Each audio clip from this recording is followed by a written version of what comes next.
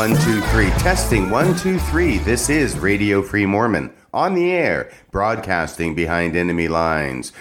Tonight's episode, President Nelson jumps the shark. Now I have to pause for a moment to explain what I mean by jumps the shark. I've used this expression in the past couple of days with friends of mine who did not know what on earth I was talking about. Well, in case you don't know what I'm talking about, the phrase jumping the shark has to do with the very popular TV series Happy Days back in the 1970s. It was a #1 show on ABC, and the most popular character in it was Arthur Fonzarelli, aka the Fonz. Well, in the 5th season of that show, the family goes out to California, and Fonzie answers a challenge to his bravery by putting on water skis, swim trunks, and his trademark black leather jacket, and literally jumping over a confined shark. After that happened, the phrase jumping the shark entered into the popular lexicon. Jumping the shark, going from Wikipedia now, jumping the shark is the moment when something that was once popular, that no longer warrants the attention it previously received, makes an attempt at publicity, which only serves to highlight its irrelevance. The idiom jumping the shark is pejorative, most commonly used in reference to unsuccessful gimmicks for promoting something. It is similar to past its peak, but more specifically suggests an unwillingness to acknowledge the failing. Originally, the phrase was used to describe an episode of a television comedy with a gimmick or unlikely occurrence desperately attempting to keep viewers' interest. Moments labeled as jumping the shark are considered indications that writers have exhausted their focus, that the show has strayed irretrievably from an older and better formula, or that the series as a whole is declining in quality. So now that I've spent some time explaining what I mean by the expression jumping the shark, what do I mean by saying the title of this program is President Nelson Jumps the Shark? Well, thereby hangs the subject of tonight's podcast. In November of 2015, the LDS Church created a policy of exclusion related to members of the church in gay marriages and also their children. The policy designated those in gay marriages as being in a state of apostasy and therefore subject to excommunication from the LDS Church. But it went further than that. It also stated that their children could not be blessed, could not be baptized, and if they were boys, they could not receive the priesthood. Of course, if they're girls, they're like all the other girls in the church, and they still can't receive the priesthood. The policy also stated that their children could not be baptized or serve a mission until they reached the age of 18, had denounced their parents' lifestyle, and had received special permission from the First Presidency of the Church. In January of 2016, just 2 months later, this policy was declared to be revelation from God by none other than Russell M. Nelson. Now, in a head-spinningly short period of time, the LDS Church, with the same Russell M. Nelson as its president, has reversed that policy and has also claimed that this reversal of the policy was, wait for it, by revelation from God. This announcement of the policy reversal has set off an explosion of controversy, both inside the church and outside the church. The question has been raised, how could God give a policy of exclusion in November of 2015 and then only 3 years and 5 months later, on April 4th, 2019, could that same God, by revelation, reverse that policy? It is a good question and one worthy of some consideration. But before we get to that, I want to thank everybody who has contributed to Radio Free Mormon. A few weeks ago, I made a call for contributions to the podcast. I talked about the amount of work it requires for me to research the podcast, to record the podcast, and to edit the podcasts. On average, there's probably 16 to 20 hours that goes into most of my podcasts, and for the multi-part podcasts, substantially more than that. A number of you stepped up to the plate when I made that call for contributions and did contribute. I want to thank you for that publicly. I also want to encourage the rest of you, which would be the majority of you, and you know who you are, to take this moment to pause the podcast, to go to the radiofreemormon.org webpage and make a contribution. Please try and make a contribution of at least $10 a month. I'm not asking for any more than that, but if you want to contribute more than that, I'm not going to stand in your way. Please go ahead and make that contribution now. You'll be glad you did. I know I will. Now, on to the rest of tonight's show.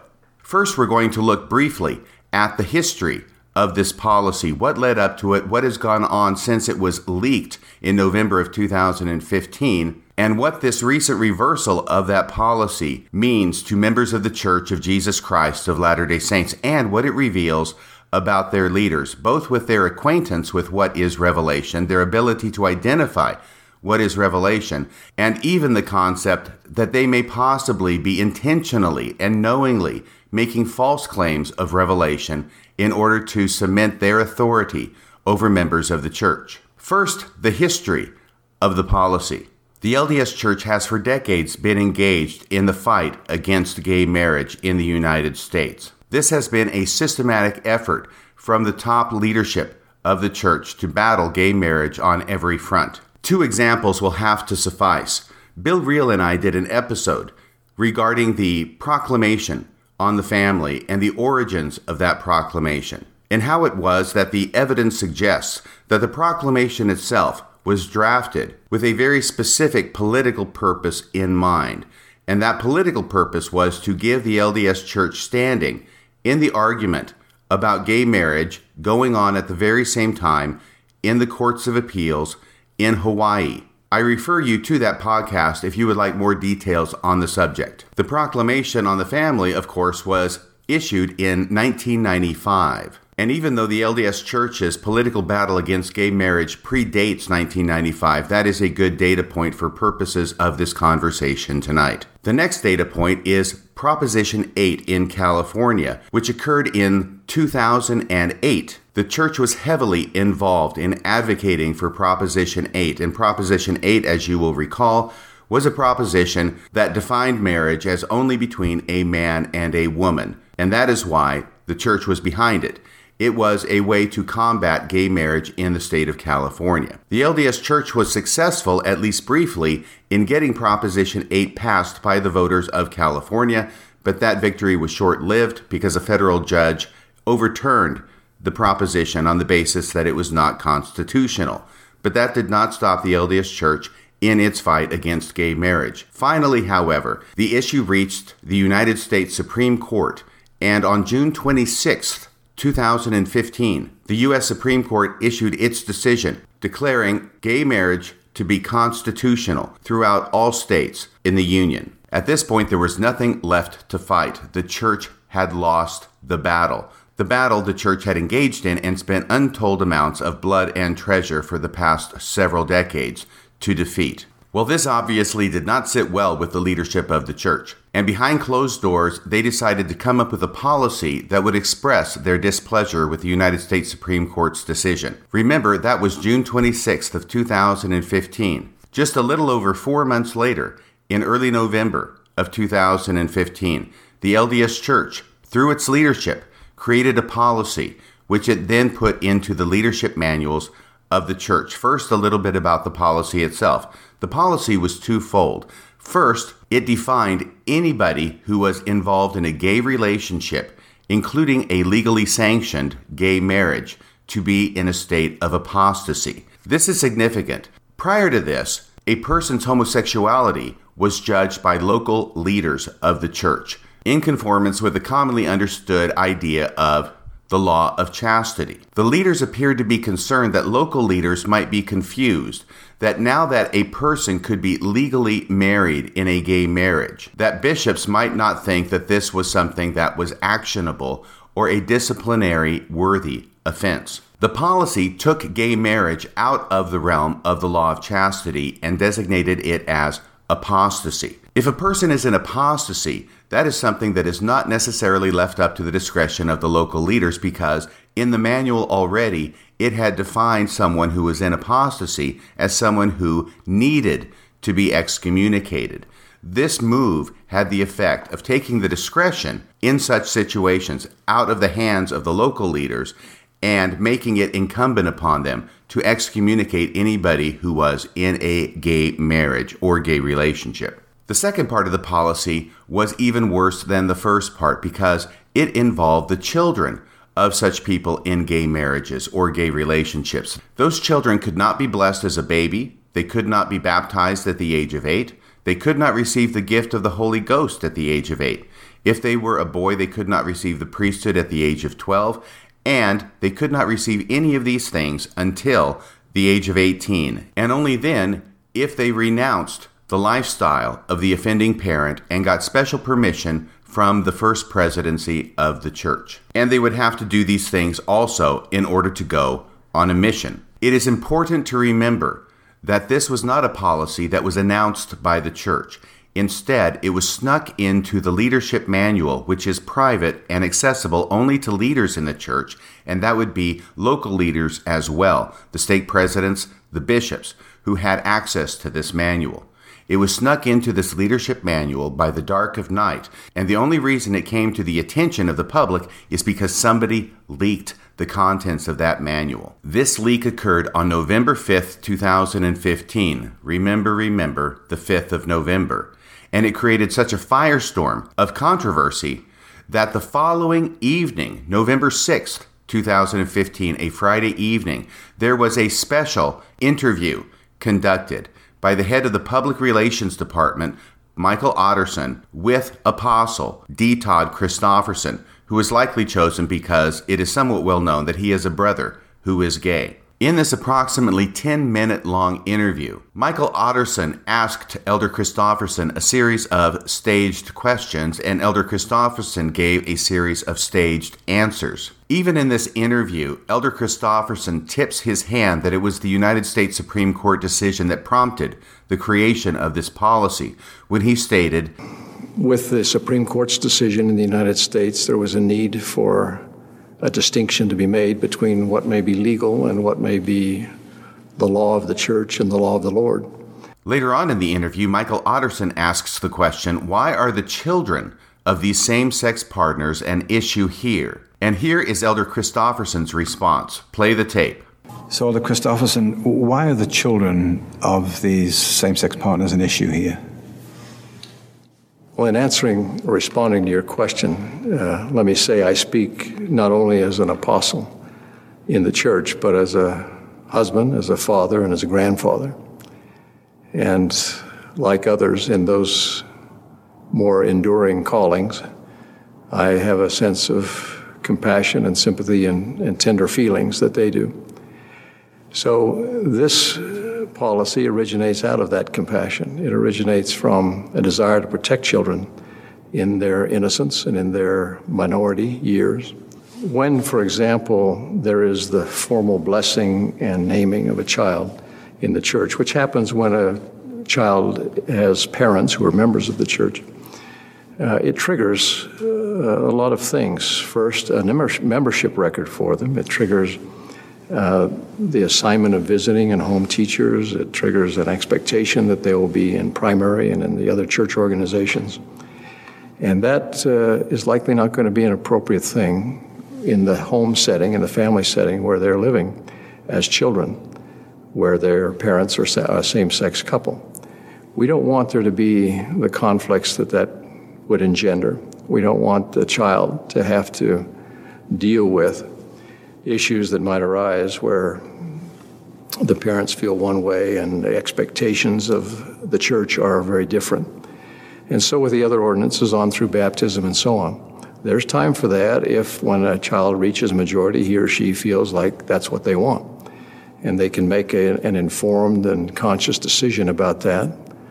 Nothing is lost to them in the end if that's the direction they want to go. And in the meantime, they're not placed in a position where there will be difficulties, challenges, conflicts that can injure their development in very tender years.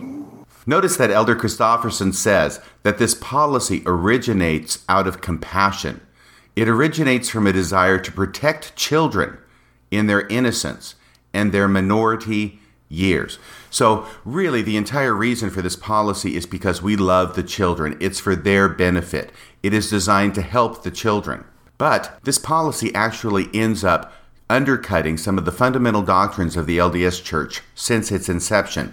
Number one, Jesus is the one who in the New Testament said, "Suffer the little children to come unto me, and forbid them not." And yet this policy appears to do exactly that. It is the LDS Church that affirms how important it is to have the gift of the Holy Ghost to guide us in the ways of truth and right, to give us the support, the strength, the inspiration that we need in order to know what is right and to do what is right. And frequently, church leaders have talked about how important that is, especially to members of the church in their teenage years, with all the temptations that surround them. Well, apparently, that applies to all the children in the church and all the teenagers in the church, unless your parents are gay and in a gay relationship. Finally, it is the Doctrine and Covenants that declares it is the obligation of all parents in the church to make sure that their children are baptized when they reach the age of accountability, which is understood to be the age of 8. And if the parents fail to have their children baptized at the age of 8, the sin be upon the heads of the parents. That is what the Revelation says.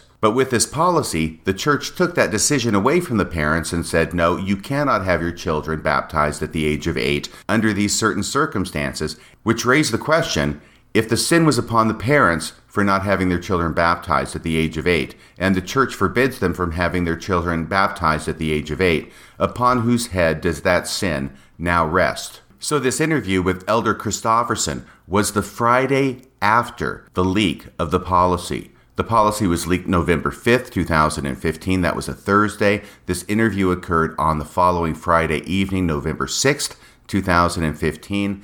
And then 1 week later, on November 13th, 2015, the First Presidency issued a letter affirming that this was indeed the policy of the church. This letter was important because it not only affirmed the policy, but it also clarified the policy, and some would say it even changed the policy. The policy had been placed in Handbook 1, Section 16.13, and in the week between the leak of the policy and the issuance of this First Presidency letter, a number of questions had been raised. One of those issues had to do with the fact that the policy language was so broad, it would forbid baptism to children of parents, even if one of those parents had perhaps in their teenage years engaged in homosexuality, had repented of it, had gone on in faithfulness in the church, been married to another faithful member, had children, and then wanted to baptize them. Well, under the original language of the policy, that child could not be baptized.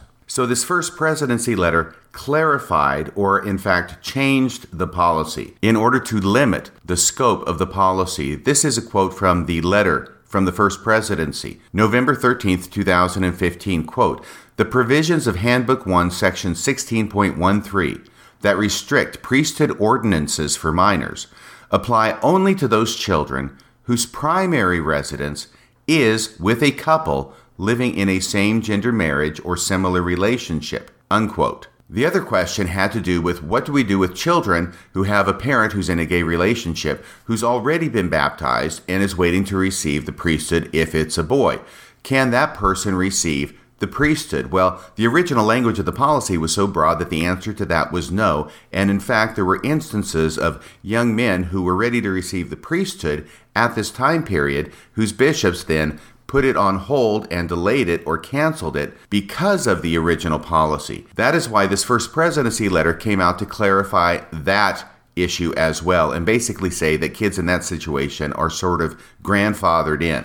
This also from the letter. When a child living with such a same-gender couple has already been baptized and is actively participating in the church, provisions of Section 16.13 do not require that his or her membership activities or priesthood privileges be curtailed or that further ordinances be withheld. So if you've already been baptized, you skate in, you're grandfathered in, you're good to go. This only applies to children who have not been baptized as of the date of the issuance of the policy. The result of this policy was that hundreds, if not thousands, of members began to resign their membership in the church publicly. There were mass public resignations on Temple Square and at other locations as a result of this policy. And amongst many members of the church, there was a hope that the church would back off of this policy because at no point had the church called this revelation. It was not called revelation in the manual. It had not been called revelation by Elder D. Todd Christofferson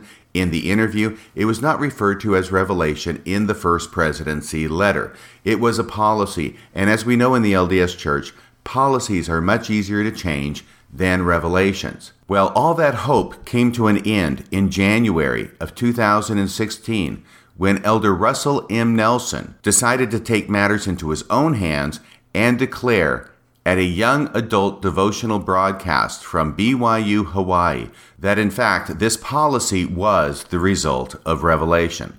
Play the tape. We sustained 15 men who are ordained as prophets, seers, and revelators. When a thorny problem arises, and they only seem to get thornier each day, these 15 men wrestle with the issue, trying to see all the ramifications of various courses of action, and they diligently seek to hear the voice of the Lord. After fasting, praying, studying, pondering, and counseling with my brethren about weighty matters, it is not unusual for me to be awakened during the night with further impressions about issues with which we are concerned. And my brethren have the same experience.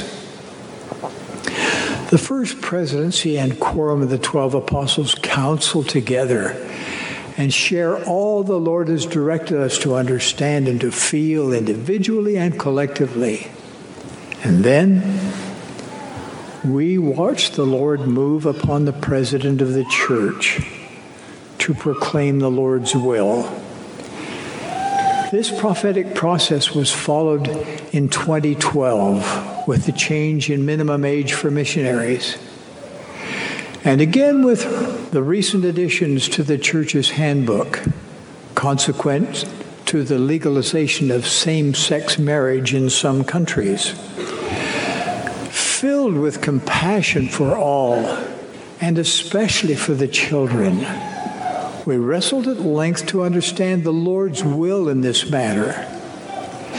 Ever mindful of God's plan of salvation and of His hope for eternal life for each of His children, we considered countless permutations and combinations of possible scenarios that could arise.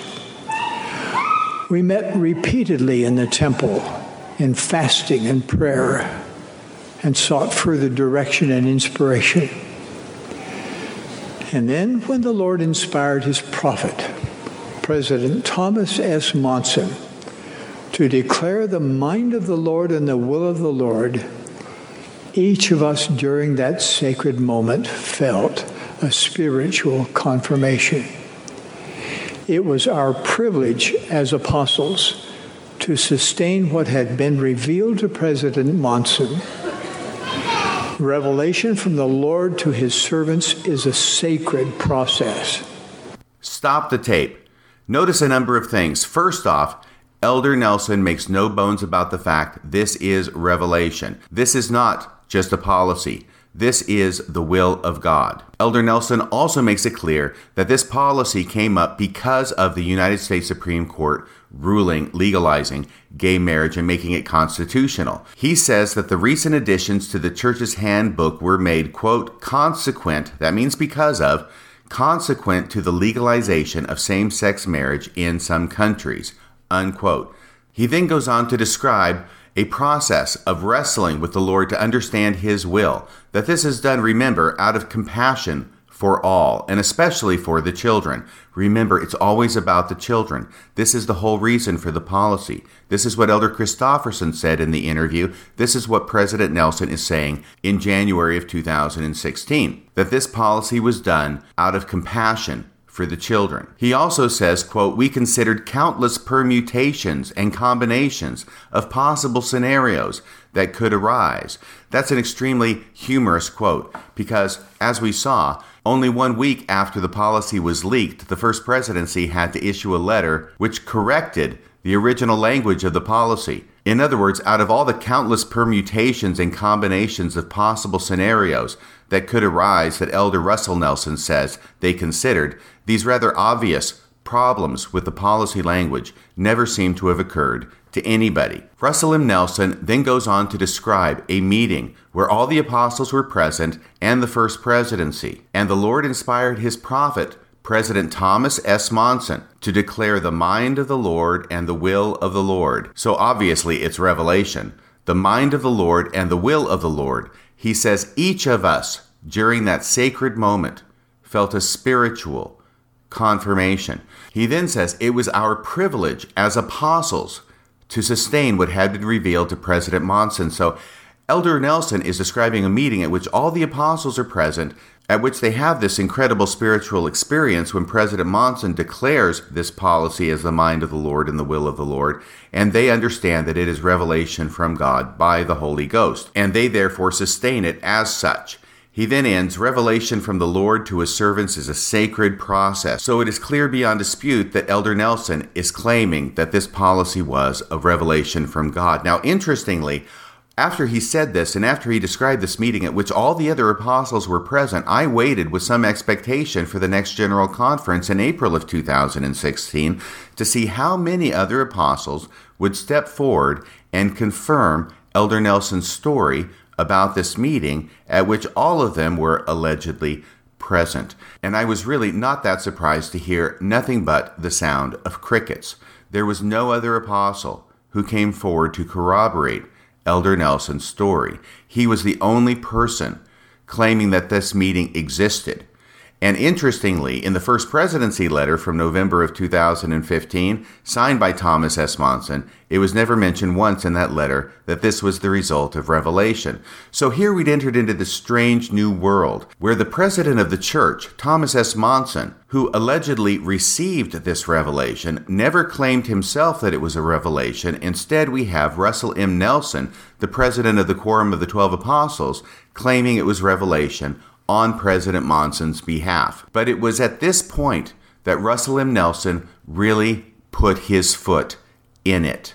He decided to double down on the issue and make it something that could not be questioned by members of the church by playing the revelation card, which he declared plainly, clearly, and unequivocally in January of 2016. Now fast forward to April 4th, 2019, just a little over 3 years later, when apparently things have been going on behind the scene that have led the leadership of the church and now President Russell M. Nelson to decide they need to reverse that policy. So on April 4th, 2019, 2 days before General Conference is set to begin, President Russell M. Nelson does not make this announcement himself. No, he hands it off to his first counselor, Elder Oaks, because it appears that Russell M. Nelson has enough sense to not want to go out publicly and personally declare that the reversal of the policy is revelation, when only 3 years before, he's the one who publicly declared that the policy itself was revelation from God. So here is the message from the First Presidency at the leadership training session 2 days prior to General Conference. Quote, "At this wonderful General Conference time, it is our privilege to bring together senior leaders of the church from around the world to provide instruction and to unify our effort to bring God's children closer to the gospel of Jesus Christ. This morning, in a leadership session, the First Presidency provided instruction on several important topics.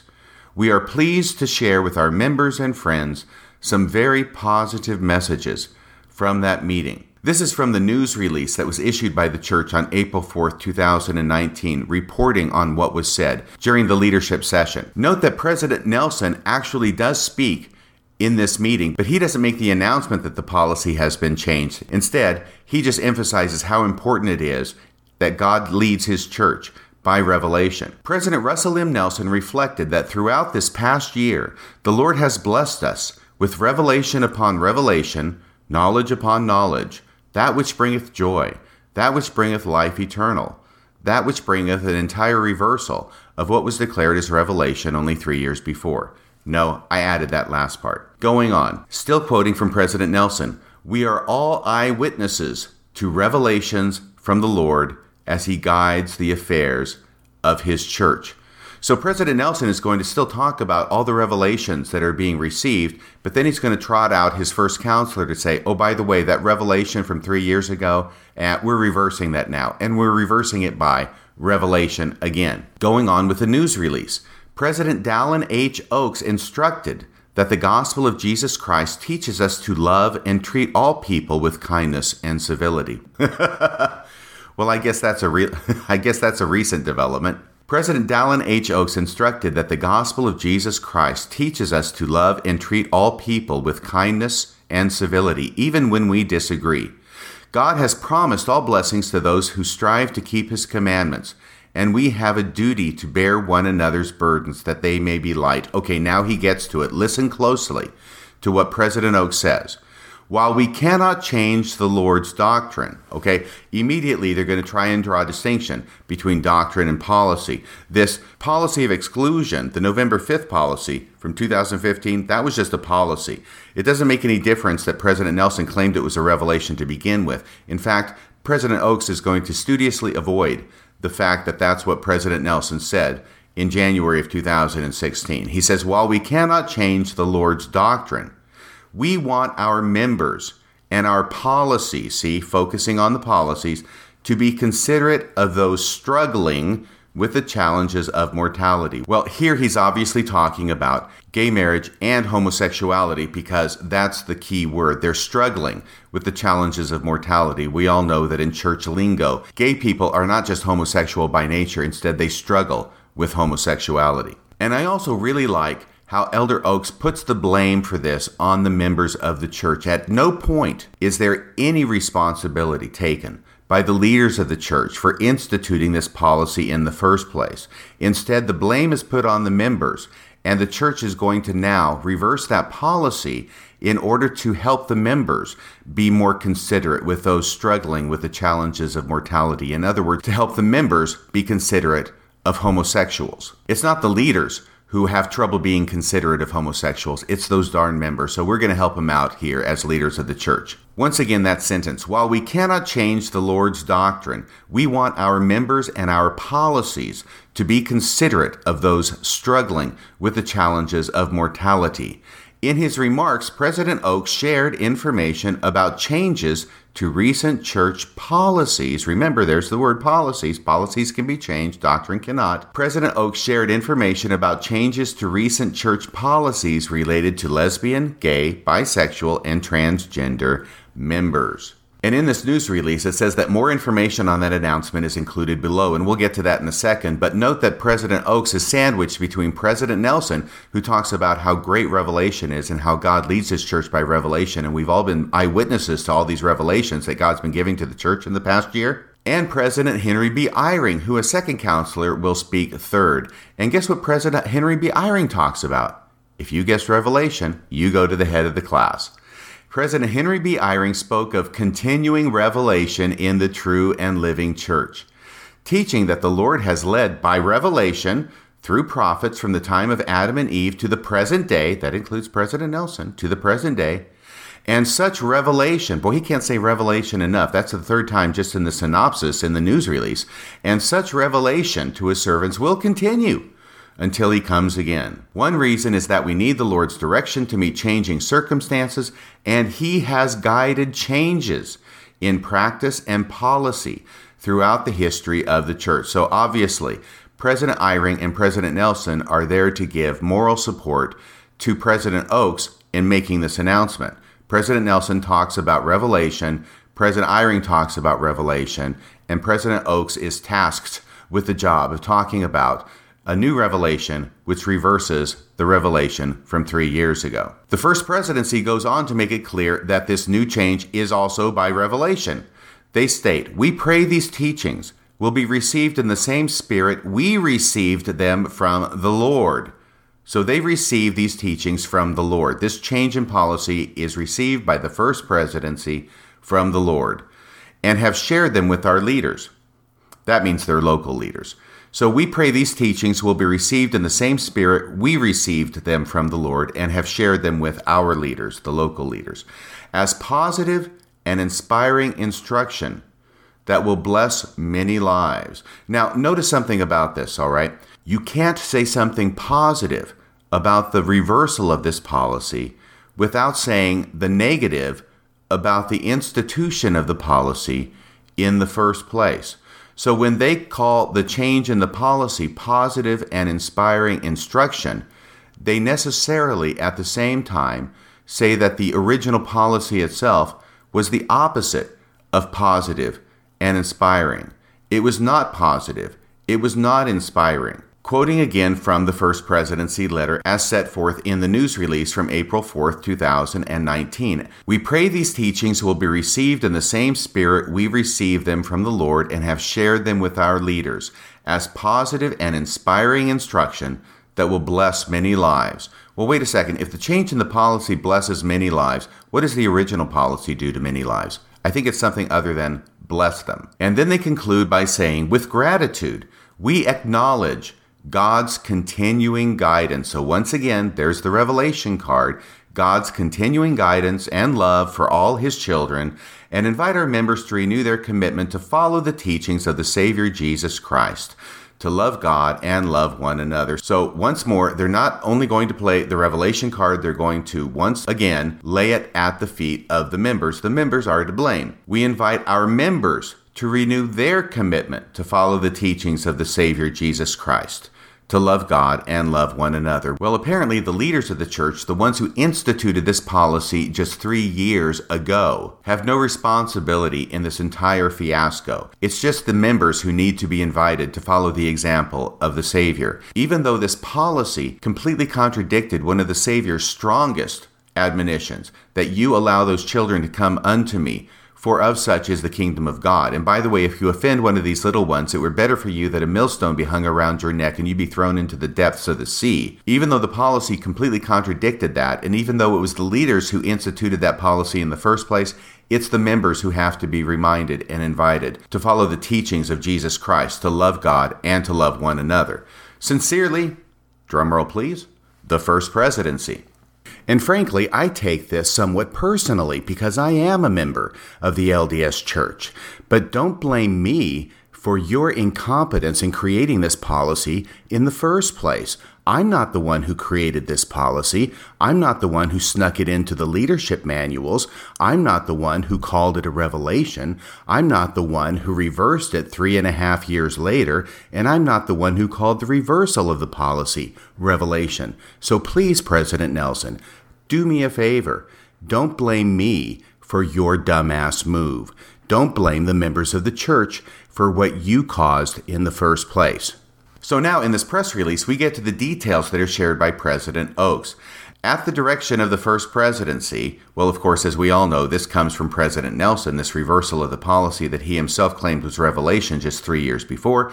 At the direction of the First Presidency, President Oaks shared that effective immediately, children of parents who identify themselves as lesbian, gay, bisexual, or transgender may be baptized without First Presidency approval if the custodial parents give permission for the baptism and understand both the doctrine that a baptized child will be taught and the covenants he or she will be expected to make. So effective immediately, April 4th, 2019, the policy from November of 2015, which President Nelson himself declared to be revelation, is now being reversed by revelation. So not only can the children now be baptized, they can also be blessed. President Oaks goes on. A non-member parent or parents, including LGBT parents, can request that their baby be blessed by a worthy Melchizedek priesthood holder. So that takes care of the kids. But what about their parents, the ones who are in the gay relationship? Well, the Lord has seen fit to reverse himself on that as well. No longer will that relationship be classified as apostasy, requiring church action and church excommunication by the local leaders. Instead, it will now be lumped under a simple violation of the law of chastity, which is where it was before the November 2015 policy. Previously, Elder Oaks says, previously our handbook characterized same-gender marriage by a member as apostasy. While we still consider such a marriage to be a serious transgression, it will not be treated as apostasy for purposes of church discipline. Instead, the immoral conduct in heterosexual or homosexual relationships will be treated in the same way. Please notice a couple of things about this part of Elder Oaks' comments. First, as I said, gay marriage is not apostasy anymore, so it is not required by local church leaders that they have a disciplinary court and excommunicate such people. Elder Oaks is now going to back off of that, lump it in with violations of the law of chastity, which means that now it's up to the discretion of the local leaders as to what they do in those situations, even though President Oaks does give to the local leaders a strong elbow in the ribs by saying that they still consider such a marriage to be a serious transgression. Hint, hint, nudge, nudge. It will not be treated as apostasy for purposes of church discipline. Also notice the absolute avoidance of taking any responsibility for this policy in the first place. Here's how President Oaks put it. Previously, our handbook characterized same-gender marriage by a member as apostasy. He doesn't say that 3 years ago we put this policy in the manual in the first place. No, he says, previously our handbook characterized same-gender marriage by a member as apostasy. It's as if he's walking along the street and all of a sudden they find this horrible policy in the manual. Where did that policy come from? How did that get into our handbook? Well, the Lord wants this policy changed. That's the message from President Oaks. It's like he's telling the audience that on his way to conference that morning, he found this little kitten in the road that had been hit by a car, and he grabbed it and he took it to the hospital because obviously it needed some medical attention, and he is a good apostle of Jesus Christ who wants to take care of little kittens and make sure that they are treated with kindness and compassion. The one thing Elder Oaks doesn't tell his audience is that he's the one who ran over the kitten in the first place, and he ran over it on purpose.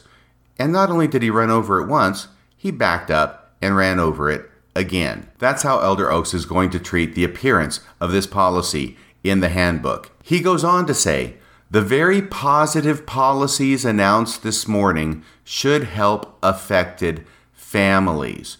We've got to parse that line as well. First off, note the very positive policies. He cannot call this change, this reversal, a very positive policy without at the same time calling the original policy from 3 years ago in which he was involved up to his eyebrows, as was President Nelson, the opposite of very positive. It was a very negative policy. At one and the same time that he calls the change a very positive policy, he has to call the original policy itself very negative. And then he says the very positive policies announced this morning should help affected families. Well, why are they affected in the first place, Elder Oaks? Could it be that they're affected because of the original policy that you put in place and that President Nelson called revelation from God? How could it be that these are affected families unless they were families affected by the very policy that you put in place 3 years before? But Elder Oaks is not done laying the blame on the members of the church and eschewing blame from the leadership of the church. He goes on, in addition, our members' efforts to show more understanding. Oh my gosh, this actually makes me upset as I read it. In addition, our members' efforts to show more understanding. How about your efforts to show more understanding, Mr. Compassion, Mr. Understanding, Elder Oaks? In addition, he says, our members' efforts to show more understanding, compassion, and love should increase respect and understanding among all people of goodwill. Well, more and more it's sounding like the leadership of the church are outside that category of people of goodwill. I don't know about the membership of the church. I think there are a lot of members of the LDS Church who are people of goodwill, but I'm getting more and more doubts about those in the top leadership positions in the church. He says, we want to reduce the hate and contention so common today. Well, Elder Oaks, would that be the hate and contention that you caused or at least added to by the institution of this policy in the first place 3 years ago? He says, we are optimistic that a majority of people, well, not the leadership of the church, they're the minority. We are optimistic that a majority of people, whatever their beliefs and orientations, long for better understanding and less contentious communications. Oh my gosh, I don't know if I'm going to be able to get through this. This is surely our desire. BS, Elder Oaks. If it were surely your desire, you wouldn't have instituted the policy in the first place. That is surely our desire, and we seek the help of our members, see, once again, it's the members, and others to attain it. Finally, this news release says, these new policies are being sent to priesthood leaders worldwide and will be included in online updates to our church handbook for leaders. These changes do not represent a shift in church doctrine. God forbid anybody should think that it's a shift in church doctrine. By the way, it doesn't make any difference if it's a shift in church doctrine. It doesn't make any difference if you call it a doctrine or if you call it a policy, because once again, remember, doctrines in the LDS Church never change, but policies, they can change. So Elder Oaks and the church are doing everything they can to call this a policy and not a doctrine. Therefore, it's because it's a policy that it can change. If it were a doctrine, it could not change. It makes no difference whether it's a doctrine or a policy for purposes of this discussion, because President Nelson called this policy a revelation from God in January of 2016. Whether it's a policy that's received by revelation or a doctrine that's received by revelation, it doesn't make any difference, because 3 years later, they are saying that God has now, by revelation, reversed the policy that God gave by revelation 3 years earlier. Once again, these changes do not represent a shift in church doctrine related to marriage or the commandments of God in regard to chastity and morality. The doctrine of the plan of salvation and the importance of chastity will not change. Then this final comment. These policy changes come after an extended period of counseling with our brethren in the quorum of the 12 apostles and after fervent, united prayer to understand the will of the Lord on these matters. So once again, this is the will of the Lord, and it was only arrived at after the members of the Quorum of the 12 and the First Presidency spent an extended period of time counseling and in fervent united prayer to understand the will of the Lord. Brief parenthetical comment. If these gentlemen at the head of the church have direct communication with God, as they like to imply and sometimes even state, if they have this direct pipeline to communication from deity, why is it that they have to counsel with each other and spend extended periods of time counseling with each other and after fervent united prayer to understand the will of the Lord? Why doesn't God just tell them what he wants and then they do it? This alone gives an insight into what passes for revelation in the LDS Church today. But also notice that this language sounds eerily reminiscent of what it is that President Nelson said happened when the revelation on the policy was originally received. Do you remember his words about how it was received? Here's what he said. Filled with compassion for all, and especially for the children, we wrestled at length to understand the Lord's will in this matter. Sounding familiar yet? He goes on. Ever mindful of God's plan of salvation and of his hope for eternal life for each of his children, we considered countless permutations and combinations of possible scenarios that could arise. We met repeatedly in the temple in fasting and prayer and sought further direction and inspiration. And then, when the Lord inspired his prophet, President Thomas S. Monson, to declare the mind of the Lord and the will of the Lord, each of us during that sacred moment felt a spiritual confirmation. So the contrast could not be more clear. The same process was followed in the institution of this policy, which was received by revelation, at least according to President Nelson, was received by revelation after all the apostles were wrestling in prayer and counseling with each other over an extended period of time in order to understand the will of the Lord. And now 3 years later, the same process is gone through in order to understand that God wants his policy reversed. Once again from the news release on the reversal of the policy. These policy changes come after an extended period of counseling with our brethren in the quorum of the 12 apostles and after fervent, united prayer to understand the will of the Lord on these matters, unquote. So now, having said this much, let me make a couple of comments about this strange state of affairs where the Lord can give a revelation in November of 2015 that he wants this policy of exclusion in place, and then just a little over 3 years later, on April 4th, 2019, God changes his mind and by revelation wants the policy reversed. The first point is this. Most of us understand that as a general proposition, we all do things in our life that we're proud of. We also do things in our life that we are not proud of. And it is the general human nature that when we do things that we're proud of, we want the public to know, or at least we are not ashamed that the public would know about something if we're proud of it. On the other hand, if we do something that we're not proud of, we don't want the public to know. We would rather that be done in secret and not come to the knowledge of people generally. Taking this general proposition, let's look at these two revelations. that were received from God. First off, on the initiation of the policy 3 years ago in November of 2015. That was not publicly announced by the church. Instead, it was surreptitiously placed into the leadership manual by the leaders of the church. As I say, under the dark of night. It was not announced by the church, and it only came to the public's attention when it was leaked on November 5th of 2015. This is something that the leadership of the church made a decision to not announce publicly, but instead to do under cloak of darkness. This suggests that they were not proud of the change that they were making. Now, by comparison, let's look at the new revelation, the one reversing that policy. This one, they act completely differently. Instead of sneaking it into the manual without telling anybody, the reversal of the policy is publicly announced in a news release on the church website. That suggests that leaders of the church were not proud of their decision to institute the policy originally, but they are very proud of their decision to reverse the policy. A second point I want to make has to do with plausible deniability. What do I mean by that?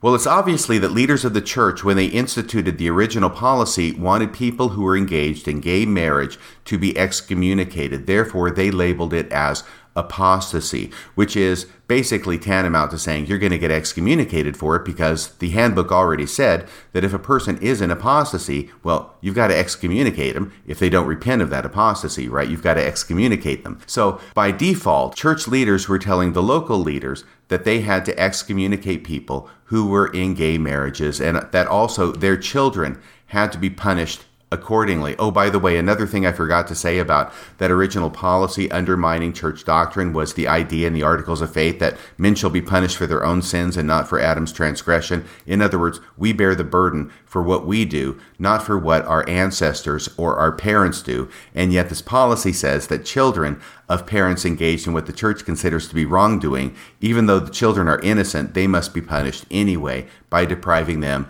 of priesthood ordinances of salvation. But it was my opinion at the time, and remains the same today, that 3 years ago when the church instituted the policy, the reason they did not make a public announcement and the reason they snuck it into the leadership manuals, which are not accessible generally to the public but only to the local leaders, is because they wanted the local leaders to start acting upon this new policy and begin the excommunication process for people in gay relationships and the withholding of the ordinances to their children, and they wanted the local leaders to take the heat for that. Because the policy was a secret, because it had been put into the manual secretly, there was plausible deniability then, or at least some space or a buffer, where the church leaders in Salt Lake could sit back and let the local leaders take the heat for implementing the policy that the church leaders in Salt Lake had instituted in the first place. If that was part of the plan, then that plan got blown to smithereens when the policy was leaked and everybody found out about it. But now this recent reversal of the policy, I think,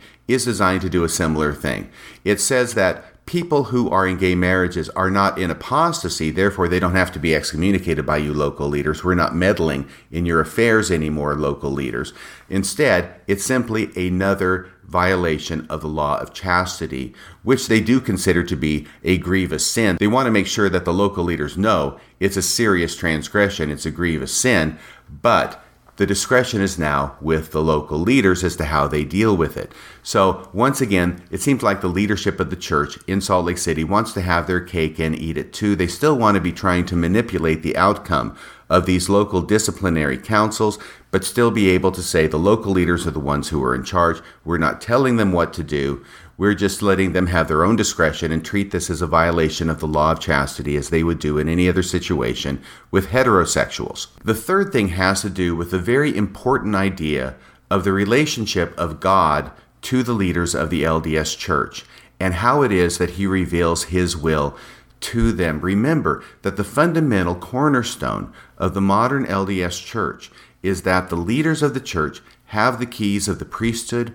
They have the connection with God, that God reveals his will to them in a way that is so unmistakable that they know it's God's will, and they then implement God's will in the manner in which they lead the church, including the policies that they institute. Well, it seems to me that there are only 4 possibilities with regard to these two revelations. The revelation from 2015 that instituted the policy, and then the revelation from April 4th, 2019, that reversed the policy. Remember, both of them are claimed to be revelation, and both of them are claimed to be revelation by none other than the current president of the church, Russell M. Nelson. This brings the entire issue into sharp focus. The four possibilities are these. Possibility number one, both the first policy and the second policy were given by revelation. Possibility number two, the first policy was given by revelation and the second policy was not given by revelation. Possibility number three, the first policy was not given by revelation and the second policy was given by revelation. And the final possibility is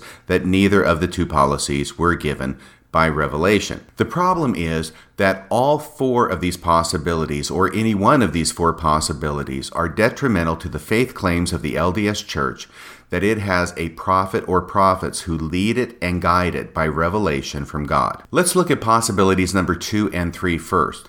If the first policy was by revelation and the second policy was not, then what are we to say about the fact that the church leaders are claiming the second policy is by revelation? Obviously, they don't know what revelation is. They are unable to identify a revelation as a revelation. And if they cannot identify something they claim as a revelation to be a revelation, then that opens the door to anything that they claim to be revelation, not actually being revelation. The same line of thought applies if we reverse those. And if the first policy was not a revelation, but the second policy was a revelation, what are we to do with the fact that President Nelson claimed the policy itself was a revelation if in fact it was not a revelation from God? And remember, this is the president of the church. He's not just an apostle. He's not a 70. He's not some other church leader. He is the president of the church. He is the prophet of God on the face of the earth today. What are we to make of the fact that President Nelson doesn't know a revelation from a hole in the ground? And especially when he is the prophet who is known for receiving revelation like hell isn't having any. He's been receiving revelations all over the place. He wakes his wife up in the middle of the night because he's getting revelation from God and has to write it down on a notepad. Apparently she can't be present when he's doing this. She has to leave the bedroom and wait outside for several hours until such time as he can come forward with his notepad full of scribbling and saying, "You'll never believe what God has been revealing to me tonight." He's received revelation about making the church from 3 hours to 2 hours. He's received revelation about getting rid of the high priest quorum and combining it with the elders quorum. He's received revelation about getting rid of the home teaching program and making it the ministering program. He's received revelation about getting rid of calling the church the Mormon Church or the LDS Church. Instead, it's got to be called the Church of Jesus Christ of Latter-day Saints or the Church of Jesus Christ or the Church of Christ, but not the Mormon Church or the LDS Church. All of these things he has claimed to be received by revelation. If President Nelson cannot correctly identify a revelation, then what are we to make of all these other claimed revelations that he says he's receiving? Is he as accurate about identifying these as revelations as he was when he identified the policy of exclusion as revelation from God back in January of 2016? You can see how devastating this situation is to the faith claims of the LDS Church, that the prophet at the head of the church receives revelation from God and guides the church by that revelation. So those are the problems raised by the second and third possibilities. You'll remember that the first possibility was that both of them are revelations. Well, if both of them are revelations, then we've got a real problem with God. If the institution of the policy 3 years ago was a revelation from God, and the reversal of that policy in April of 2019 was also a revelation from God, then God apparently doesn't know what he's doing. It appears that the God from 3 years ago was not aware that 3 years later he would have to be reversing the policy. Otherwise, we've got to presume that 3 years ago he would not have instituted that policy in the first place. What kind of God is so short-sighted that he's going to institute a policy in November of 2015 that he's only going to have to reverse 3.5 years later in April of 2019? Well, this is the only faith-promoting answer to the question. But unfortunately, it raises problems, not with the leadership, because under this analysis, the leaders do understand what revelation from God is. These were real revelations from God. So the problem now isn't with the leadership. The problem now is shifted to God Almighty himself. And in this sense, the leaders are actually throwing God under the bus by claiming these are both revelations. God is the one who has to answer for this. We don't know the reason for it, but God must have the reason, and it must be somewhere in the mysteries and the mind of God. He won't tell us what the reason is, but there must be a reason. Therefore, it's up to you to come up with the reason. And there are several people with whom I have spoken who are faithful members of the church who have tried to come up with that reason. And one of the reasons they say is that the reason that God instituted that policy 3 years ago is that it was designed to get rid of the chaff from the church. In other words, all those people who resigned over the policy in the first place, that was the reason that God instituted the policy, was to get rid of those members who were not committed enough to the church, were not committed enough to the leaders of the church, and were not committed enough to following their teachings, that they left the church over this policy. And so now that that purpose has been taken care of, it has been fulfilled, now God's going to do what he really intended in the first place, and he's going to reverse that policy and put things back on track. The problem with this is that, as we have seen, the policy in its first place was completely contradictory to the teachings of Jesus Christ and also to the teachings of the LDS Church. We've talked about those. It has been contradictory to those in a number of instances. So if that theory is true, imagine that you're God. Imagine that you're Jesus Christ, and you're the one who's responsible for giving this revelation about the policy to the church in order to get rid of the chaff among the membership of the church. What you've got to be doing is saying this: I'm going to give my leaders a revelation that institutes this policy in the church. This revelation is going to contradict everything of significance that I taught during my mortal ministry, in addition to things that I taught in my revelations to the founder of the LDS Church, Joseph Smith. And then I'm going to do that in order to get rid of certain people from the church. Now, the people who leave the church are going to be the ones who would choose my teachings. I'm still speaking as Jesus here. I hope you'll forgive me. The people who leave the church are those who are going to choose my teachings over the teachings of the leaders of the church when confronted with a contradiction.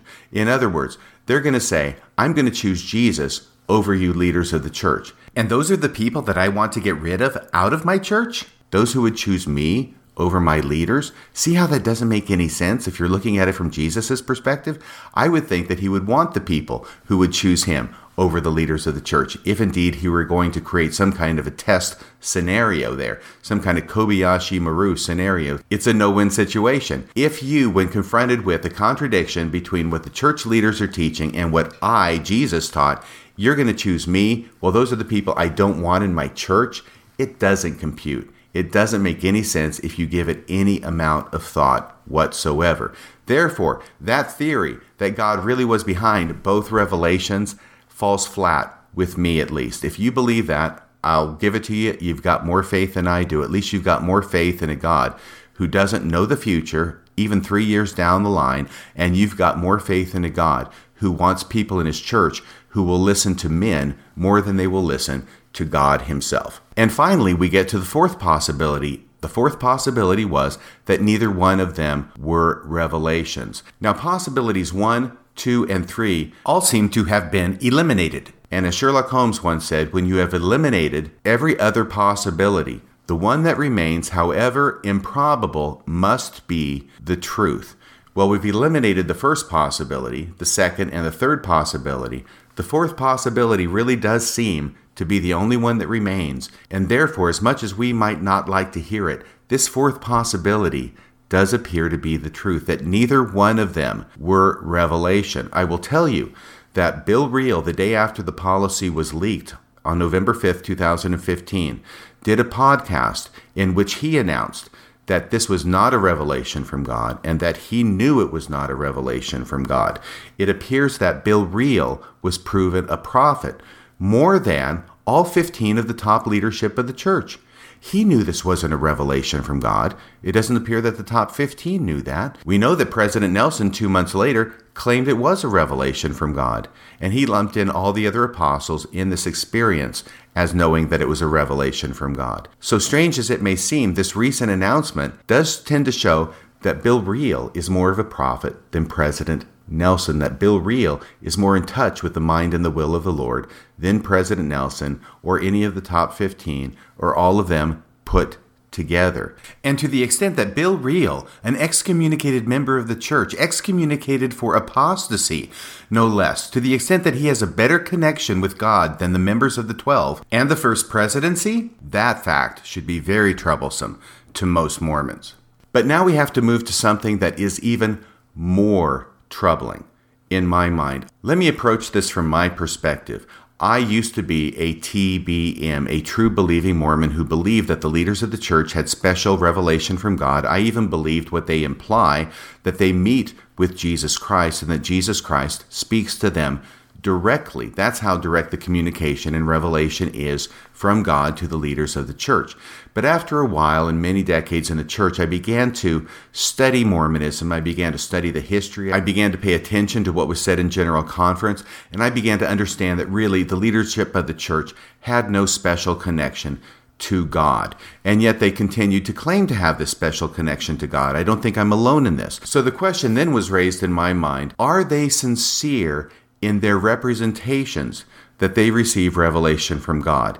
Even though I don't think they really have a special connection with God, even though I don't think that they're receiving revelation from God, are they at least sincere in believing that they do receive revelation from God? Because if they're not sincere in their claims to receive revelation from God, then they are making those claims knowing that they don't actually receive revelation from God.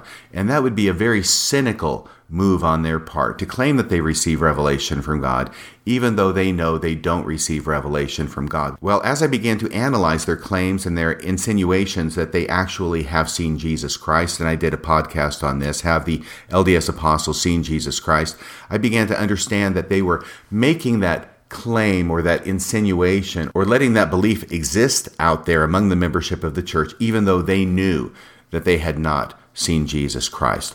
And I began to question their motivations and question how likely it might be that they could claim things of a spiritual nature for themselves that did not really exist in order to cement their position of influence and authority over the membership of the church. So I was certainly open to this idea that is it possible that when they're claiming revelation, they're not actually receiving revelation at all, but they're just claiming revelation in order to use that as the revelation card, that they're doing it knowingly and intentionally. But still, this seemed too cynical for me to buy into. But this latest reversal of the policy changes the entire landscape, in my opinion, because now it seems more likely than not that leaders in the church claim revelation even when they know they have not received any revelation. Let's go back to January of 2016. President Nelson creates an entire story about how the apostles were together, how they wrestled, how they prayed, how they counseled,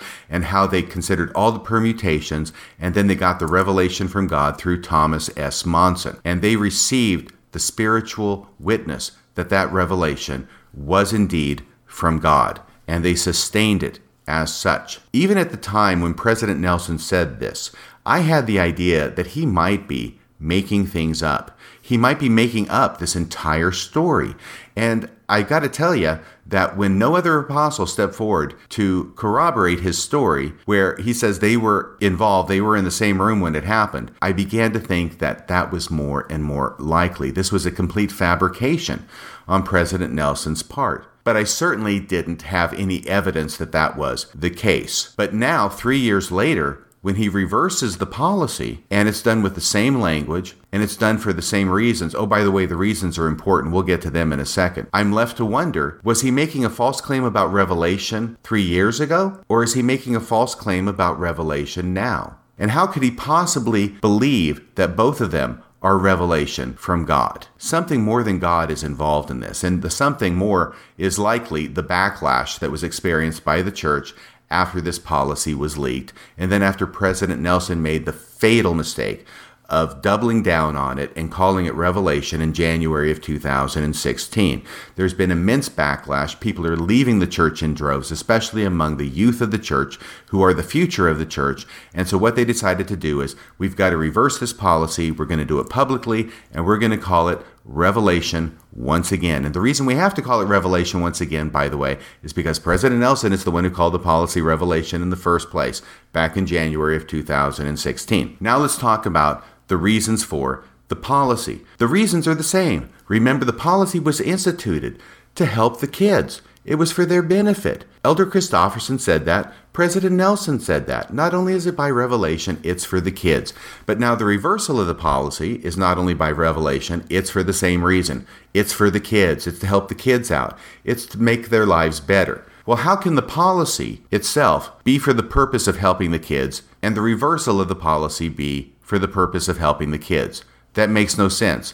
If one of them helps the kids, the other one doesn't help the kids. That much seems logically inevitable. One policy can't help the kids, and the reversal of the same policy also help the kids. Either one helps the kids, or the other one helps the kids, or neither of them help the kids. But both of them can't be true together. And so we end up left with a situation where it's starting to look more and more like leaders of the church, or at least some leaders of the church, and specifically the president of the church, Russell M. Nelson, is not above claiming revelation from God, even though he knows there is no revelation from God.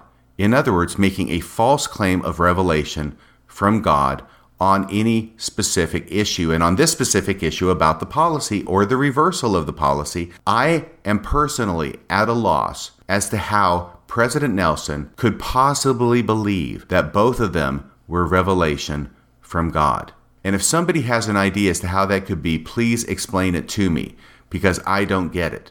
I also don't understand how President Oaks or President Eyring could both believe that they're revelation from God. I cannot understand how any of the members of the Quorum of the 12 could believe that both are revelation from God. We have reached the point in the LDS Church where it seems indisputable that leaders of the church will claim revelation from God when they know there is no revelation from God. That is the explosiveness of what has happened with the reversal of this policy. And to the extent, in my mind, to the extent that any of the apostles or the members of the First Presidency know and understand that this is not a revelation from God, either the first one or the second one, or both of them, to the extent that they know and understand that this is not a revelation from God, that the president of the church claimed a revelation from God when there was no revelation from God, in my mind, they are complicit in the fraud if they do not speak up and are simply silent. Their silence means consent in this situation. If they allow this fraud to continue to be perpetrated on the members of the LDS Church who look up to them as prophets, seers, and revelators, they are complicit in the fraud. Fraud is a very strong word, and I'm trying to use it advisedly, but I just don't see any other way than that this is a fraud. And the fraud is that the leadership of the church claim revelation from God when not only is there no revelation from God, but they know there's no revelation from God. It is a completely cynical, manipulative act on their part, similar to the way that they insinuate that they have seen Jesus when they have not. But this is more than just an insinuation that they've seen Jesus. This is a claim. This is a bald-faced, in-your-face, out-and-out, direct claim that both the revelation and its reversal were received by direct revelation from God to his anointed prophets, seers, and revelators. And once you get to this point in the road, everything begins to fall apart. The church's main claim to authority is that the leaders of the church, the apostles, the First Presidency, have the keys of the priesthood. And the reason they have the keys of the priesthood is because they are members of the Quorum of the 12 and the First Presidency. How is it that they became members of the Quorum of the 12 and the First Presidency? Well, because they were called of God by revelation. Well, if the leaders of the church will claim a revelation when they know they haven't received one, then what does that say about the calling of each and every member of the Quorum of the 12 and the First Presidency and the president of the church himself? It means we can no longer trust the leaders of the church, even when they say they have received revelation from God, perhaps especially when they say they have received revelation from God, to be telling us the truth. And those people who are called to those high positions in the church by revelation from God may not, and probably are not, called by any revelation whatsoever. This gets back to one of my favorite sayings by J. Golden Kimball from over 100 years ago, who was a member of the 70 in the relatively early church back in Utah. He said, that callings in the church, and he was talking about the callings to the top leadership in the church. He said that callings in the church are 10% revelation and 90% relation. That's 10% revelation, 90% relation. And I think that in light of what has happened recently, we may have to revise that statement and say that it's 100% relation. There is no revelation about it. And if these people are not called by revelation, then what keys can they honestly say that they hold? There are no keys. There is no priesthood. And in fact, what is a prophet who claims falsely to have received revelation from God if he is not a false prophet? Once again, very strong language. I apologize for that. I'm not trying to offend anybody. But if the president of the LDS Church, the current living president of the LDS Church, is claiming revelation that he knows is not revelation, he is doing it falsely. And it's looking more and more like that's exactly what's happening here. It either happened 3 years ago or it happened just this month. If he is doing that falsely, what other phrase can we use to describe him than a false prophet?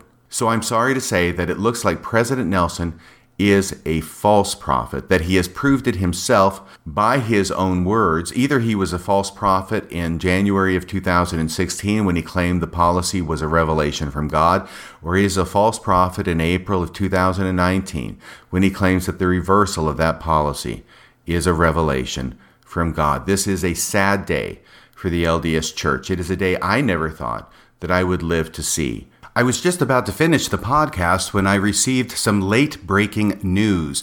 It appears that none other than Greg Prince has given us some information, which may cast further doubt on the accuracy of the story that President Nelson told in January of 2016 regarding the details of the coming forth of the revelation of the policy of exclusion. Now, Greg Prince is a widely respected scholar on things related to Mormonism. He is the author of the book, David O. McKay and the Rise of Modern Mormonism, which came out a number of years ago.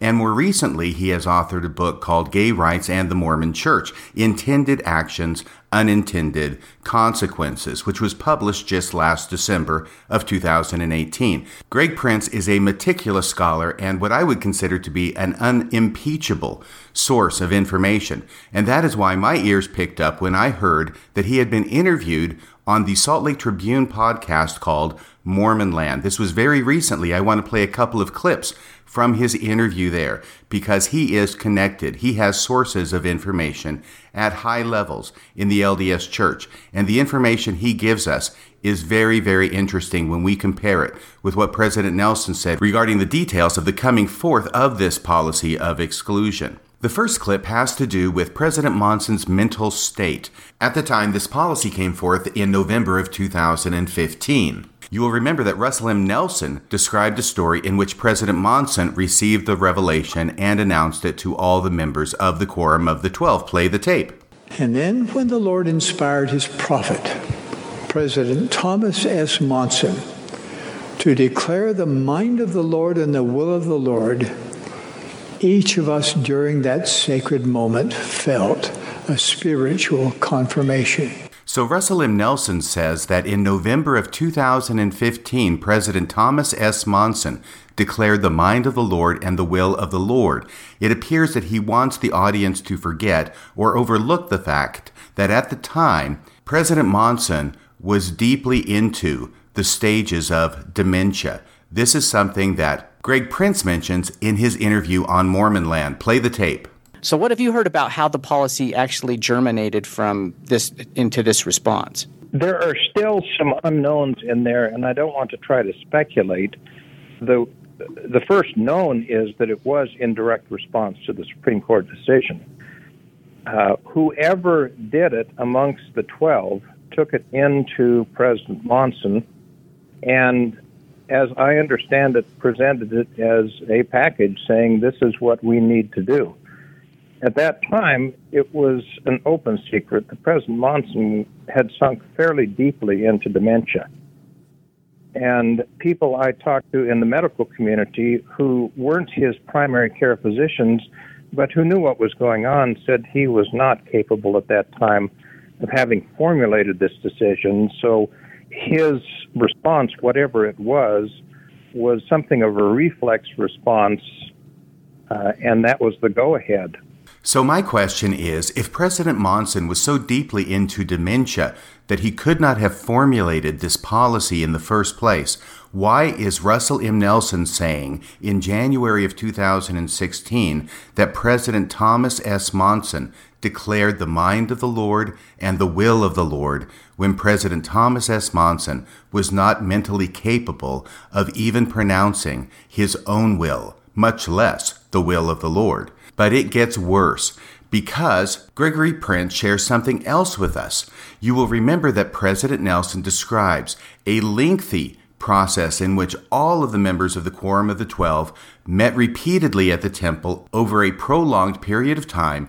They wrestled in prayer, they counseled with each other, they considered every possible permutation as to this policy before they put it into place. And yet, in Greg Prince's interview on Mormon Land podcast on April 10th, 2019, he drops the bombshell that apparently D. Todd Christofferson did not know anything about the policy until the Tuesday before it leaked. In other words, Apostle D. Todd Christofferson did not know anything about the policy until Tuesday, November 3rd, 2015, 2 days before it leaked to the media. And according to Gregory Prince's source, who is Tom Christofferson, D. Todd Christofferson's gay brother, that is exactly what D. Todd Christofferson told his brother, Tom Christofferson, happened. Play the tape. And that was the go-ahead. But what Tom Christofferson said that evening, so this now is Thursday evening, he said he had spoken to his brother Todd earlier, and that Todd had told him that Tuesday morning was the first that he had known about this policy, and that it was presented to the 12 as an up or down vote without debate. Stop the tape. This is a bombshell.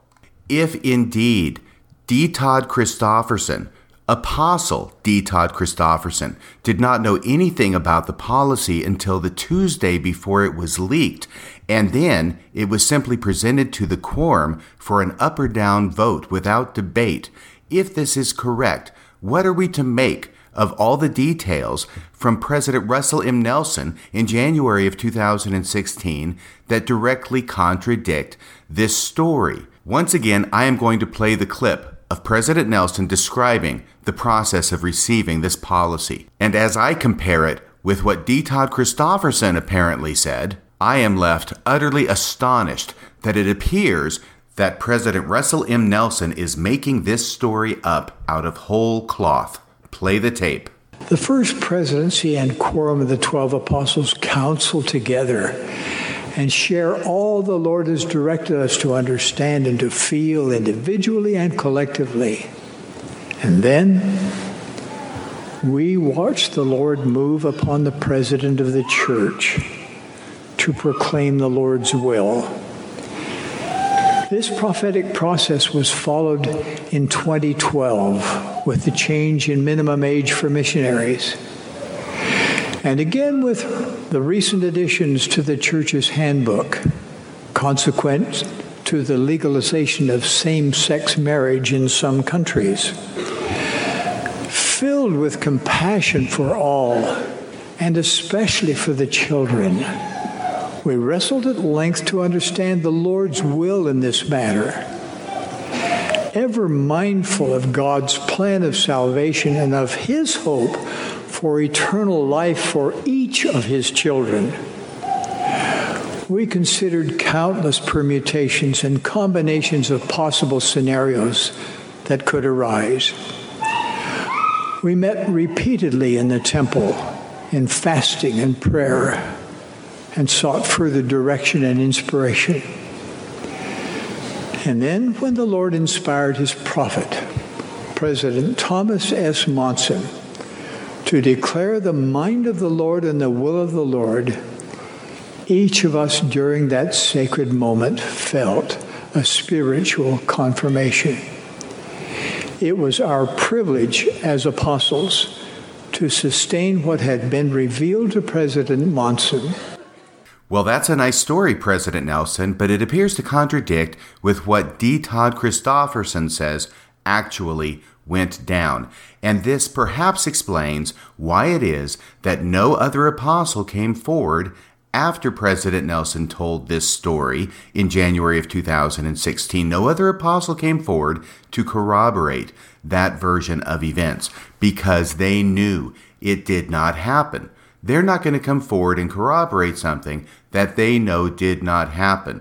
But this raises another concern, which is that if this is correct, each and every one of the quorum of the 12 apostles and the counselors in the first presidency know that President Russell M. Nelson made up a story out of whole cloth regarding how it was that this policy was received by revelation, and they nevertheless sustain him as a prophet of God. And not only that, they encourage the members of the church to do likewise, to sustain President Russell M. Nelson as a prophet of God when they know that he makes up things and says them as if they are true. And it's not just any kind of small thing.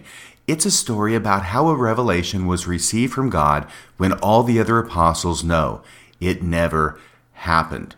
This is a very unhealthy situation in the church. And I think it tends to show that no matter what the president of the church does, all the other apostles are going to join ranks and sustain him, regardless of whether they know that he has done something wrong, regardless of whether they know that he has lied to the members of the church, and regardless of whether they know that he has lied to members of the church about receiving a revelation from God. This is a very troubling issue indeed. That's about all for tonight. Until next time, this is Radio Free Mormon, signing off the air.